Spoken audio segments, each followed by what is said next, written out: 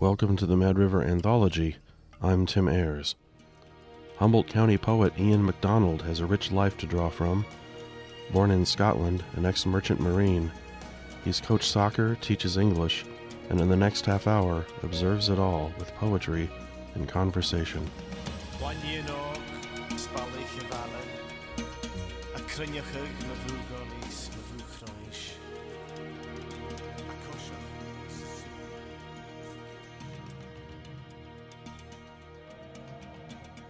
Generation to generation.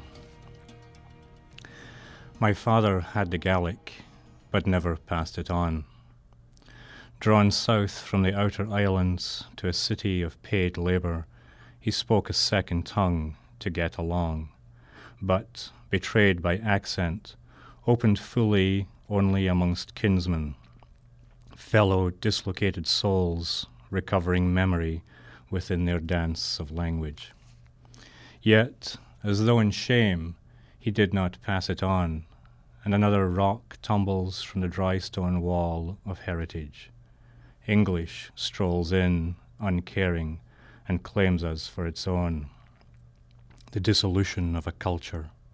Adept in the words of Shakespeare, I cannot pronounce the names of my country's mountains. This is called Leaving Scotland. Goodbye, Dad. And I suppose it deals with the issue of Celtic reticence, which men, especially I suppose men of my age, my generation, are somewhat subject to.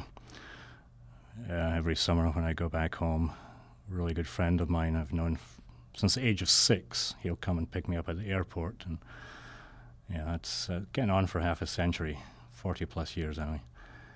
And we haven't seen each other from one end of the year to the next, and we greet one another with a good, solid, manly handshake. There's none of that hugging stuff. So, having lived in California, I'm well aware that, and having had complete strangers tell me their life histories while I'm standing in a grocery line, I'm well aware that reticence is not a major feature, of the native Californian. So. Right. Tend to feel that perhaps a little more reticence wouldn't go amiss over here, but there can be too much of a good thing, which is kind of the point of this poem, I suppose. So this is Leaving Scotland. Goodbye, Dad. We are not a race for tears. Though love may speak its name, it rarely dares, and men may hug only at football games. It is a dearth that has made us incompetent with rage and leaves us lonely as funerals.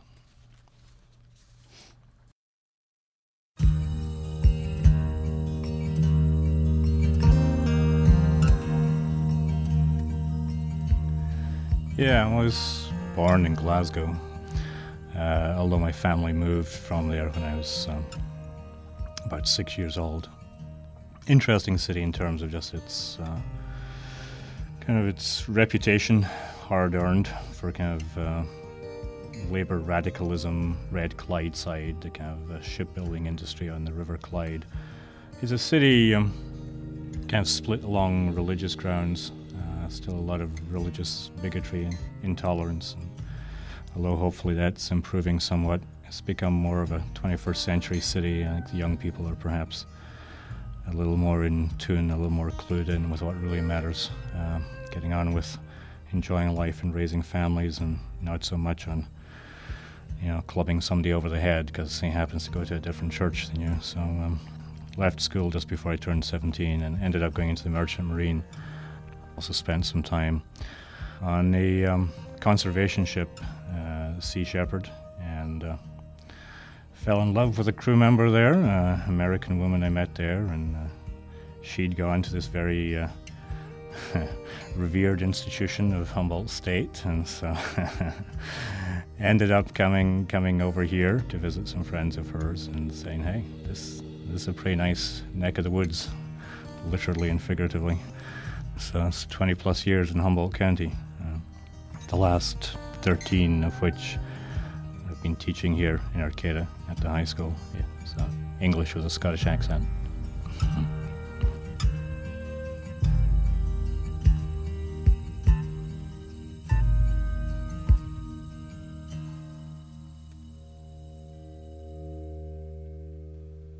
America has this fascination with everything Celtic. We really love that. I mean, a lot of us have our roots, but even those roots can be really stretched, like St. Patrick's Day especially. The music angle, I think, too. But we love it. We just love it. Yeah, that's true. You get a lot of roots hunters over there, and the whole Irish thing, certainly St. Patrick's Day is much bigger than any Scottish equivalent. In recent years, there's been some attempt to come up with Tartan Day, this kind of sad sack second-class version of St. Patrick's Day, but the whole fascination. I mean, frankly, I was really freaked out by Riverdance. It seemed like step dancing meets the Nuremberg rallies or something. It was just way too much leather, and I don't know. Just that was pretty weird.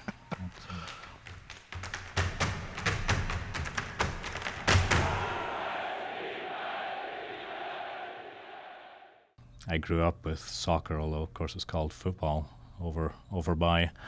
And then when I came to this country, I was a high school soccer coach in this area for 10 years. And the way soccer is developing in this country, and it is developing, and I certainly welcome that, but it's kind of socioeconomically it's very different from in Europe, where it's very, even now, it's still pretty much it's a male-dominated culture, although there's more and more women getting into it. But it's still very much a blue-collar, kind of a working-class thing, and it's kind of like boxing in a way. It's a way for a kid to get out of the slums, in Glasgow or Belfast or Liverpool or Manchester. If you can play football, then you can get the bright lights. But over here, of course, you even get the term the soccer mom, and folks being ferried hundreds of miles to play in these tournaments. And I'm not really meaning to knock it, because there's great people involved, and there's some really good players and coaches and all the rest. It's just very, very different from what I'm accustomed to. And so I wrote this from the perspective of a soccer coach, and it's not meant to be myself, although it is a soccer coach who's not an American. And it is based somewhat on someone I know. But it's the notion of someone who's played the game at the highest level elsewhere, coming to this country based on his credentials and experience, becoming a soccer coach, but just not being a fit because of those differences in culture. So this is Soccer Coach California. They sense something to fear and try to mask their scorn for the aging immigrant with accent even thicker than his gait. But I can smell it on them, like the rich perfume worn by these power moms with their well-tanned, too-tight skin, or the executive cologne of their smooth husbands, all manly handshakes and lawyer smiles. I'm not what they want, not what their daughters want. Some 20-something SoCal college stud with beach bleach hair and workout abs, knowledgeable about scholarships and summer camps, who'd never think to make a girl run laps when she forgets to care. These are people accustomed to getting what they pay for, and I'll be gone a few phone calls from now.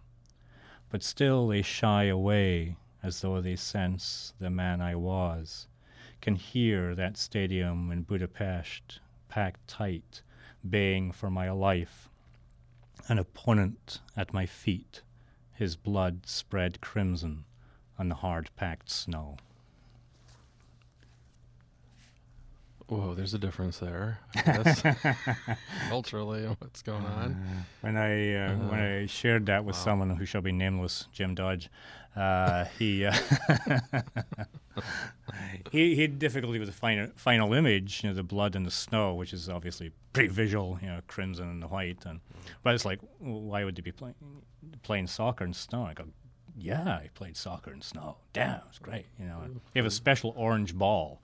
Actually, oh, that's right, because otherwise you'd maybe see a couple specks at best. I remember as a kid, I must have been like 10 years old, playing an absolute blizzard one time. I was on defense, and the snow just blowing in, and it caked in white. Everybody caked in white. You couldn't tell one uniform from another. Just these shadowy figures disappearing, suddenly loom out of the snow, and you just tackle anybody, whether you tackle the referee, it's just because better be safe than sorry. In case it was an opponent going past you with the ball, and you just kind of lunge at any shadow in the snow. So yeah, they play in the snow, although nowadays they tend to have underground heating and so forth and so. Oh, right. But there wasn't. Which when I see American football and sometimes late in the season, be in Pittsburgh or somewhere, Wisconsin or something, and it starts to snow. It's like that's what it's meant. Yeah.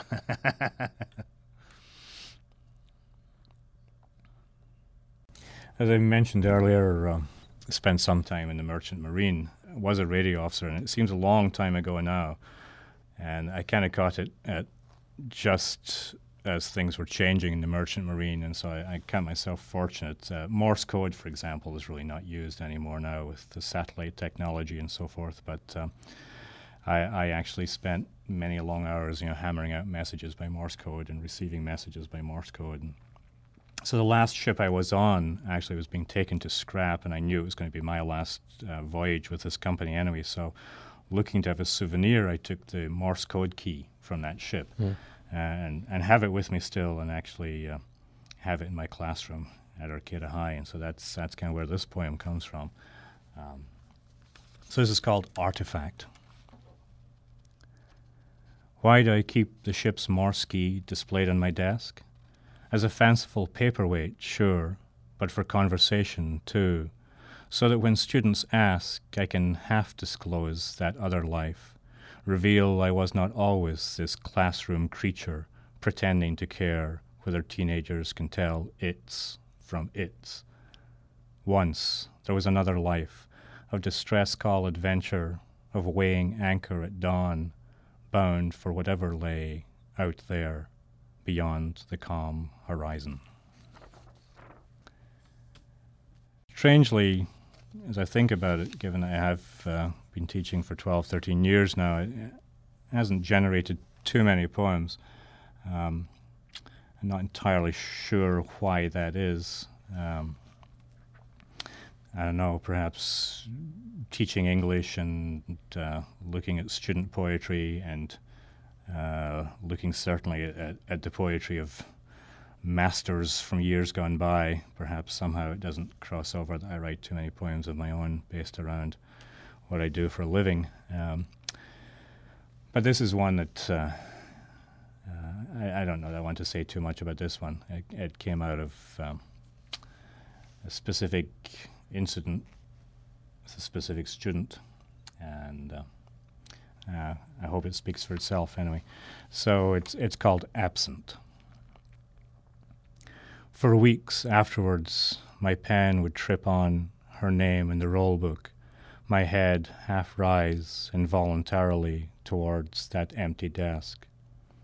Others, dropped, transferred, expelled, were summarily excised with one bold stroke, yet she remained a momentary reminder each weekday morning. Until today, tallying grades at semester's end, I suddenly, impulsively, gouged a horizontal line through her space, a mark dark and definitive as burnt black tire tracks cutting ruthlessly across a rain-slicked highway. There's something about that poem that is such a great, concise reveal of information that when I've seen you read that, people are following it and figuring it out slowly, and then that very last line, they go, wow, and they realize what it's about. Yeah. Seems kind of, I guess that's what we all hope for, is to bring that mystery and reveal through the words, through as concise and as few words as possible, right? Certainly, I think for myself, I know, and I admire other writers for whom I suppose concision doesn't seem to be, what shall I say, as much a concern of theirs. It's not stylistically something they strive for necessarily. And as I say, I've heard wonderful work done and read wonderful work where it's perhaps more relaxed, more open. But I do tend to write relatively brief poems, I find, and try, I suppose, to make them almost telegraphic. Maybe that's my radio officer training. You know, every word actually counts. You're sending a telegram, Right. And the wrong word could really cause disaster. Yeah, There you go. right. Good rule of thumb for poetry. But yeah, thanks. That's a nice compliment. The idea of the reveal, I like that, because obviously it's not a magic show, and you're not wanting to sort of trick people or I got you or anything like that. But the idea that people are following along with you and things are becoming apparent to the reader if he or she is paying attention. But still, yeah, I like that idea, especially perhaps in that one, because there is that, for me, given the experience, that sense of something being cut off and suddenly, oh, shit, you know. Yeah. Say that's not what I was talking to the gal the Friday afternoon, and she was heading up to Crescent City with her boyfriend to spend time with her grandparents, and just a really, really neat kid. And coming into school on the Monday morning and getting the news. And so to some extent, that's I suppose what I'm looking for with that closing. So Yeah. so Great. That was excellent. thanks. I was going to ask you that, to me, that being a teacher is extremely important, that position in society. But it seems like it's not really considered that way in America. We only hear about it on the news when there's like a contract dispute here. I was wondering how you, I don't know, what do you think about the profession yourself? I think it's a high calling. I can't think of too many things that are more important myself, you know.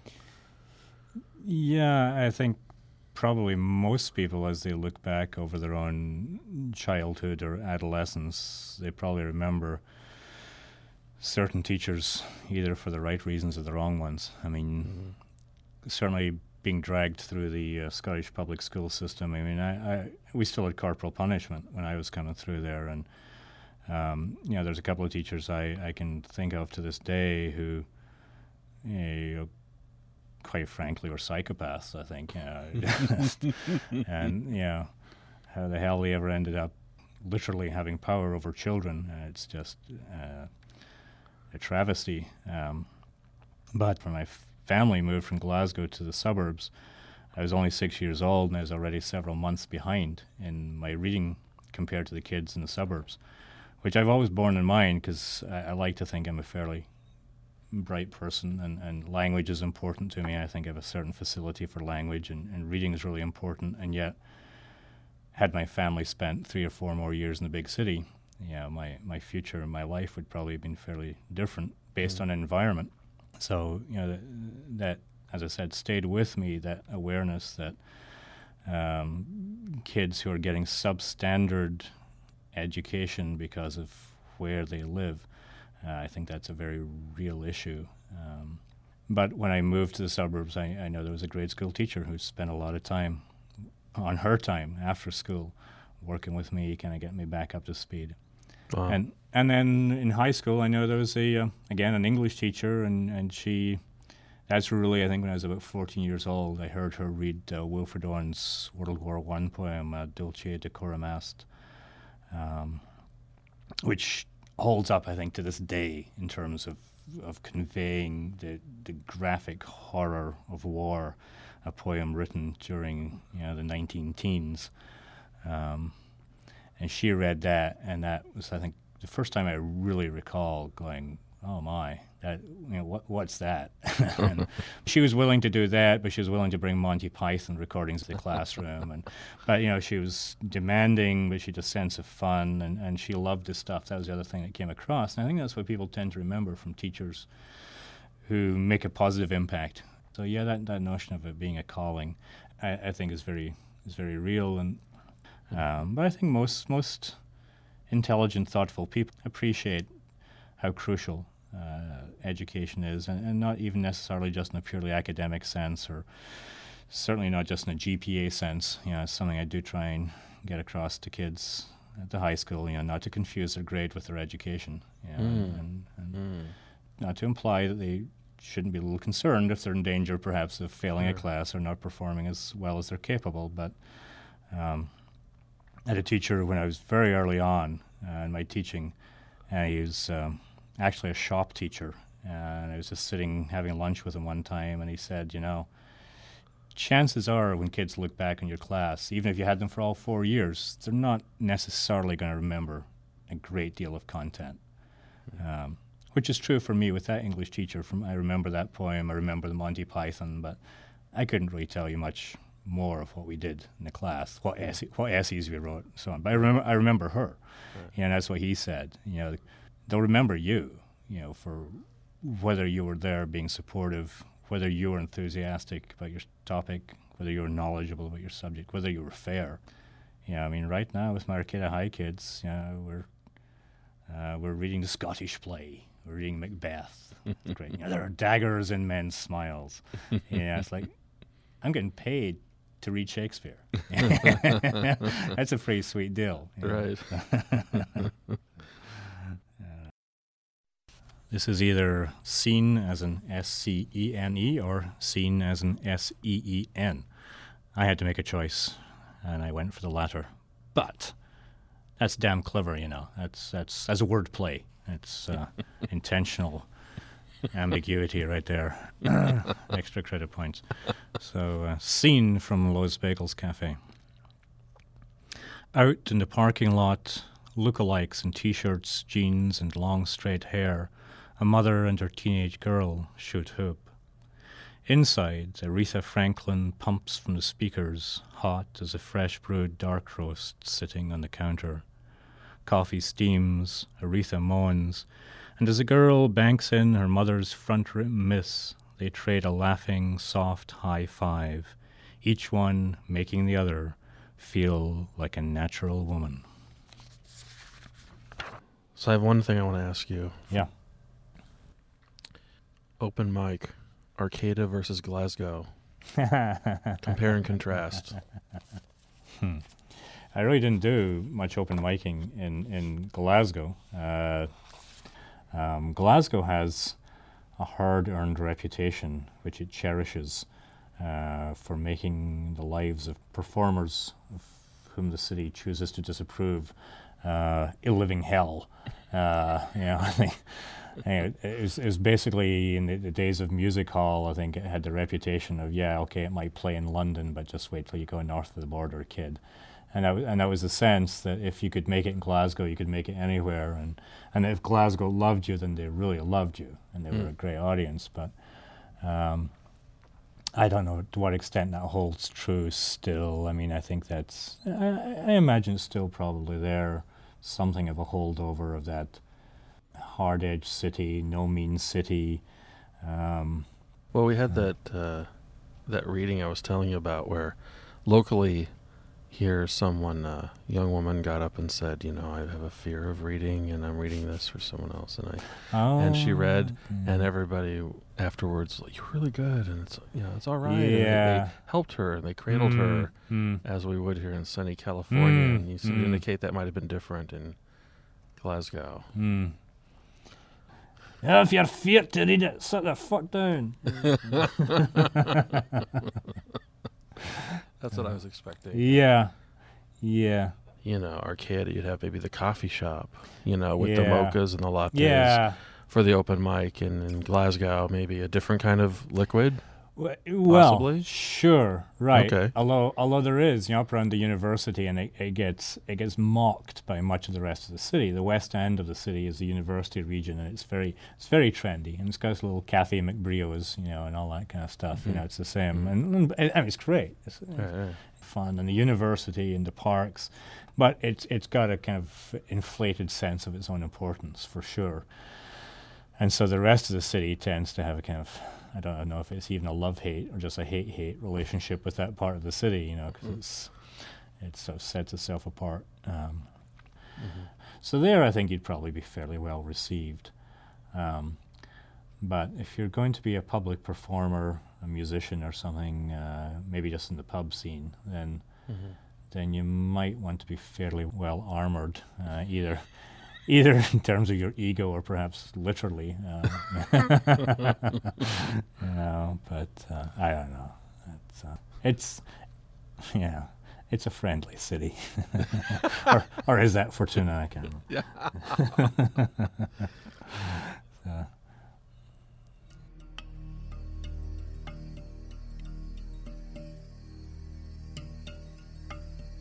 Advisory. All along this lost coastline, narrow afterthoughts of beach back onto sheer-faced cliff, and the sleeper wave which lurks, one breath back of the horizon, is bigger than you'll believe, much faster than you'll run.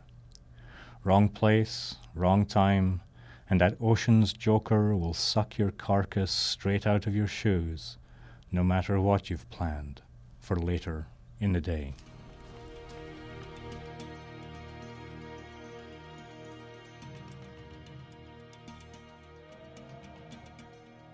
Memories of my mother. There is a special silence of midnight, and in a small room at the end of the ward, the 6-year-old boy, long turned bald from chemo after chemo, will not survive till morning. His parents, worn under by their grief, cling to denial, but the child himself, like one grown old, knows it is time. You're there at the end, and afterwards, as the parents weep elsewhere, you bathe and prepare his perfect naked body, Magdalene and Christ. Weak light pinkens grey stone as the winter city struggles to awaken to one more day. You head for home, where your own son still sleeps, dreams filled with football, years away from sharing what you know.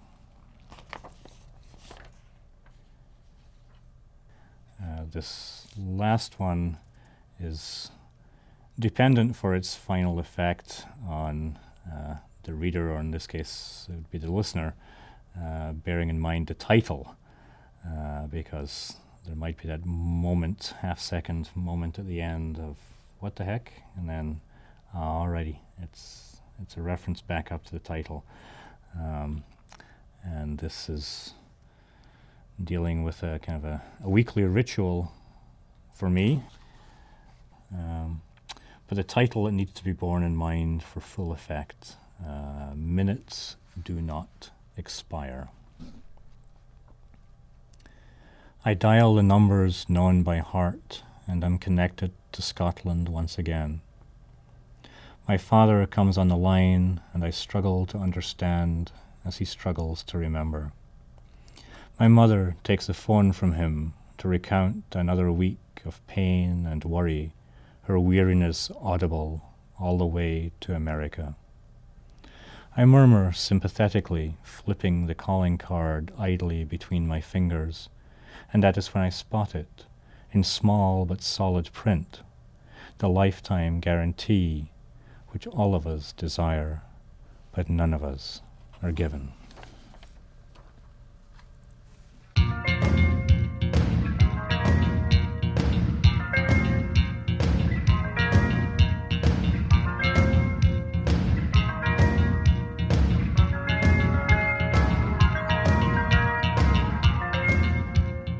You've been listening to the Mad River Anthology with guest Ian McDonald. I'm Tim Ayers. If you have questions or comments about this program, please call our listener comment line at 826-6089. A reminder that Poets on the Plaza open mic takes place tomorrow night at Arcata at the Jacoby Storehouse, the second Monday of each month. Sign-ups are at 7:30 p.m. with poetry at 8.